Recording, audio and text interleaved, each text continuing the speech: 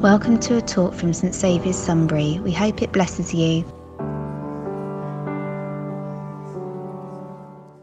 Oh, it does work. I feel a bit like Jack Bauer up here. Good evening, everyone. My name is Ian. Welcome to St Saviour's. I've been a member of this amazing church for the last 10 years. It has hosted a number of special moments in my life, which include getting married to my beautiful wife, Jo.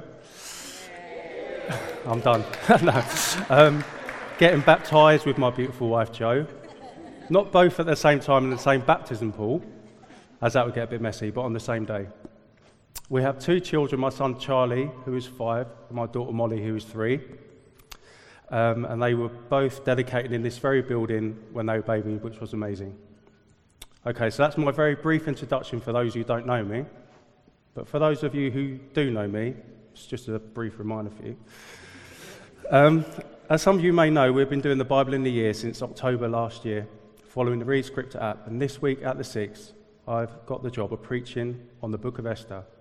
And the scripture I felt God wanted me to share with you all today is Esther 4:14. And who knows, but that you have come to your royal position for such a time as this. Okay, so before we dive into this brief explanation of what the book of Esther is all about, the main message I would like to get across for you today is, whatever you are going through in life, God wants to use you for his purposes. And the 3 points I'd like you to take away, if you can, is number 1, life is hard. Number 2, God has a plan. And number 3, God wants to use you. Okay, so in a nutshell, what is the book of Esther all about? Did you know that Esther is the only book in the Bible where God isn't mentioned at all?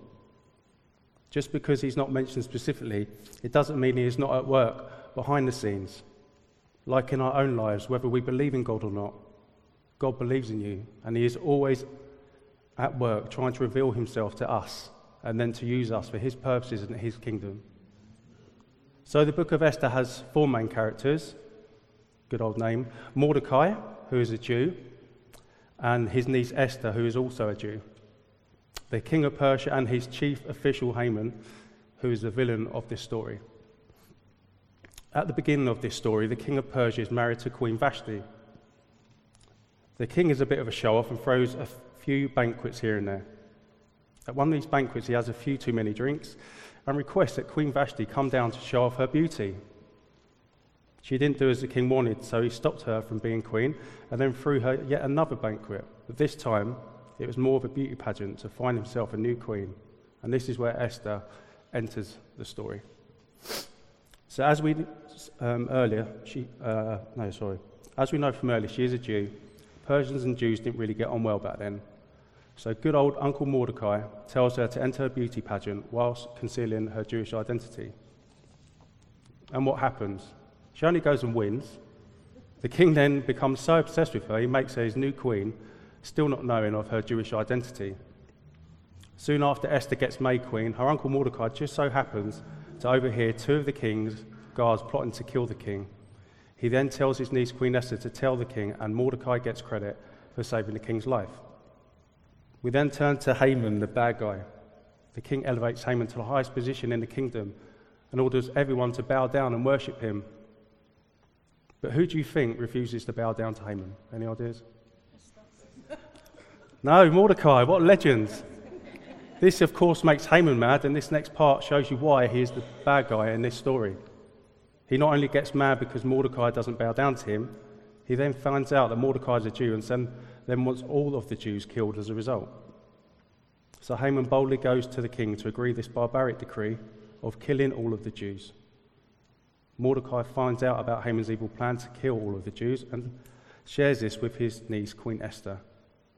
And they both come up with a plan to save the Jews. This is where it comes to this piece of scripture I mentioned earlier, Esther 4:14. And who knows, but that you have come to your royal position for such a time as this. So Queen Esther, she gets into action. She holds her first banquet with the king and Haman and says she wants to make a special request to both of them at an exclusive banquet the following day. After this, Haman leaves and sees Mordecai outside. He gets so angry that he orders a stake to be built to impale Mordecai on it the following morning. What a nice man. That night, the king suddenly remembers how Mordecai had saved his life, and the next day, the king orders Haman to honour Mordecai and parade him around on horseback publicly, so that everyone can honour Mordecai for saving the king's life. Then a double blow for Haman as Queen Esther hosts the second banquet. She not only reveals to the king that she is a Jew, but that Haman had enacted a decree to kill all of the Jews, which was, of course, include Esther and Mordecai themselves. When the king finds out, he orders Haman to be killed, and on the same stake that Haman made to kill Mordecai. With permission from the king, Mordecai gets elevated to Haman's position of chief official and orders a counter-decree to stop all the Jews from being killed.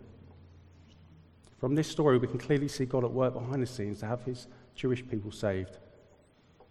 Not only did he plan Queen Esther's position to help save the Jews, and from the evil plans Haman had against Mordecai, Esther, and the Jews, they were reversed for God's good purposes for his people through Mordecai's rise to the chief official alongside his niece, Queen Esther. So in summary for the story of Esther, and adapting my theme for today to Esther's life, it would go something like this. Whatever is going on in Esther's life at the time, God wanted to use her for his purposes, which ultimately led to her life, Mordecai's life, and the Jews' life from being saved. So adapting this, number one, life was hard. Number two, God did have a plan. And number three, God did use her. I'll drink a water, please, for my next bit. That's only halfway. Sorry. Thanks. Okay. Got desert mouth. Persian desert mouth. Okay, I'd like to explain how this theme has applied to my life and some of the things that I've been through in the hope that you can relate to these points even more. For me personally, I can relate to all these points, so I'm sure all of you can do at different times in your life. As I introduced myself earlier, I shared with you some amazing times in my life. But with life, sometimes it can be incredibly tough at times. Each one of you sitting here today are going through a battle of your own right now, whether it's physically, mentally, or spiritually. That's because we are a spirit being who possesses a soul and lives in a physical body. You might be wondering, where is God in all of this? Or if God even exists at all. I've had my fair share of hard times in my life that I've been through. They were really dark times for me, but I can say with confidence that despite that, I knew Jesus was right there with me and never left my side. He said in his word, I will never leave you, I will nor forsake you. Hebrews 13, verses 5 to 6. I would like to share with you 3 different times in my life that I hope you can relate to in one way or another. First, as some of you who know me, back in July 2012, I was running a men's outdoor 5-a-side football tournament every week to raise money for the men's ministry for this church. The outdoor surface of the pitch was slippery when wet, and I was running towards the opposing end of the pitch to try and score one more goal, when both my feet suddenly slipped from underneath me. I fell heavily on my lower back, and then in turn, I banged my neck on the ground. I was paralysed from the neck down, staring into the night sky, wondering what was going to happen with my life.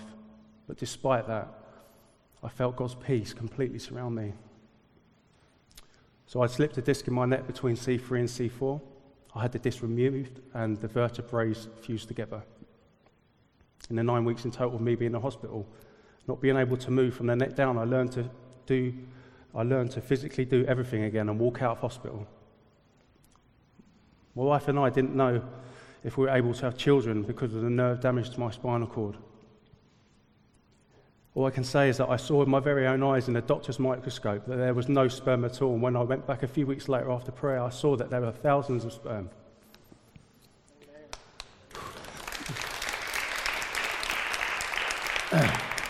So we now have 2 beautiful children. Simply amazing. My son Charlie, who's 5, and daughter Molly, who is 3, and they're so special. I'd like to quickly take this opportunity to thank God and for everyone who prayed for us to have children and my healing, as God does answer prayer, I promise you. The people I met along the way have been amazing. Even though it was potentially a life-changing situation, I still managed to talk to so many people about Jesus. Even a well-known football hooligan who wanted to turn his life around, and God was using me to minister to him and show him love despite his past. As some of my close family and friends know, even though I've made a miraculous recovery, I'm still only 90% healed, and I still struggle on a daily basis with physical discomforts and limitations, which God helps me through every single day.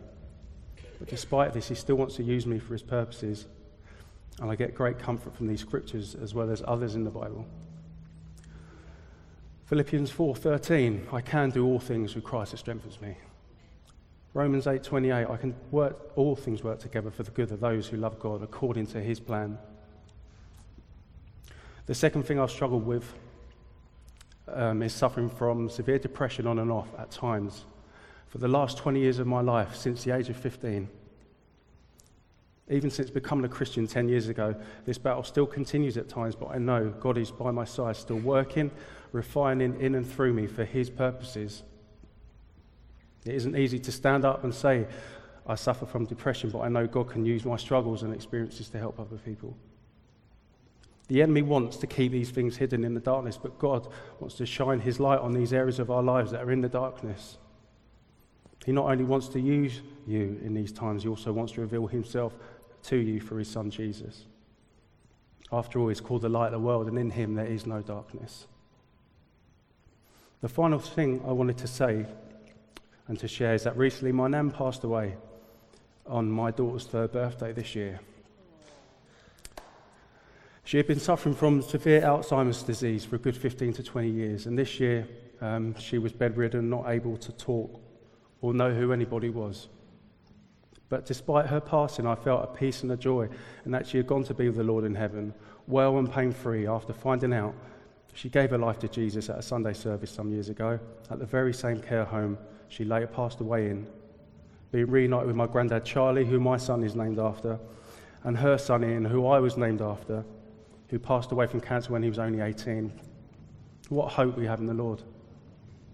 So despite these 3 times, I chose to share with you all today. God has got me stand up here in front of you all to preach my first ever sermon.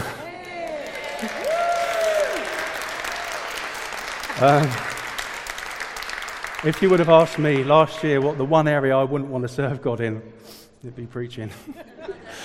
But God clearly had other plans for me. He gave me dreams and visions of me preaching. A prophecy spoken over me 8 years ago at the first church weekend away with St Saviour's by Mark Russell, who is the chief executive of a Christian charity called the Church Army, which only becomes clear to me now.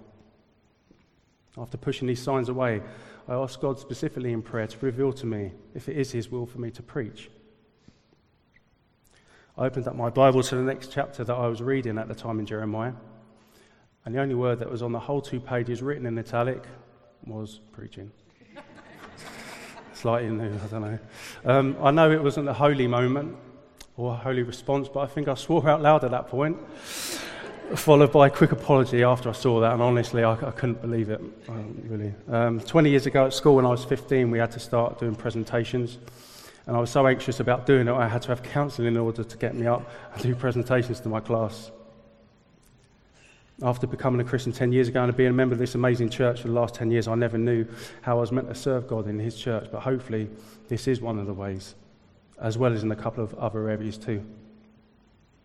It's taken me 10 years to take this step of faith to serve him despite being way out my comfort zone. All the pieces of the puzzle are finally starting to fall into place for me at church now, hopefully. I know that you can see from my life the similarities in your own lives that tie in with these 3 points. For the third and final time, I promise. Unless we want to do this as little tests. So number 1, life can be hard. Number 2, God does have a plan. Number 3, wants to use you. Nothing is wasted. God wants to turn your mess into your message. So in closing, how do we apply this to our lives? I believe, like I shared with you all today, to share our struggles with God and with others, and to pray for one another, because God does answer prayer. Cast all your anxieties on him because he cares for you, 1 Peter 5:7. Set your mind on things above, Colossians 3:2. The only way I believe this is possible is through God's one and only Son, Jesus Christ. We have just celebrated Easter, which is when Jesus came to earth as man, fully God and fully man, to die a horrific death on the cross that he didn't deserve for us, every single one of us, for our sins. for all the things we have done, still do, and will continue to do wrong in our lives until the day we die, despite our very best efforts, so that we can be made right with God and spend all eternity with him instead of being eternally separated from him. But 3 days later, he rose again to life and ascended to heaven to be at the right hand of God the Father. And if we put our trust in his Son, Jesus, we will also have the assurance to be raised to life after we die, to be with him and our loved ones forever. We were never meant to be apart from God. This world, our lives, were never meant to be so broken and full of heartache. Death wasn't part of the plan either. God wants us to come back to him, and the only way is to accept Jesus as your Lord and Saviour. We accept him by grace through faith and not by works. We can't earn God's love by doing good works, but by accepting his grace and for what he has done for us on the cross, which shows God's great love for us so clearly. But God demonstrates his own love for us in this. While we were still sinners, Christ died for us. Romans 5:8. And this is what I think is really important. Grace means unearned, unmerited favour. You can't earn God's love. We can just receive it as a free gift to us from him with our own free will that he has given us by the God who actually created us. The last piece of scripture, Acts 4:12. Salvation is found in no one else, for there is no name under heaven given to mankind by which we must be saved. This life is just the beginning. It's all about Jesus. Is he knocking at the door of your heart to know him and serve him? Will you let him in?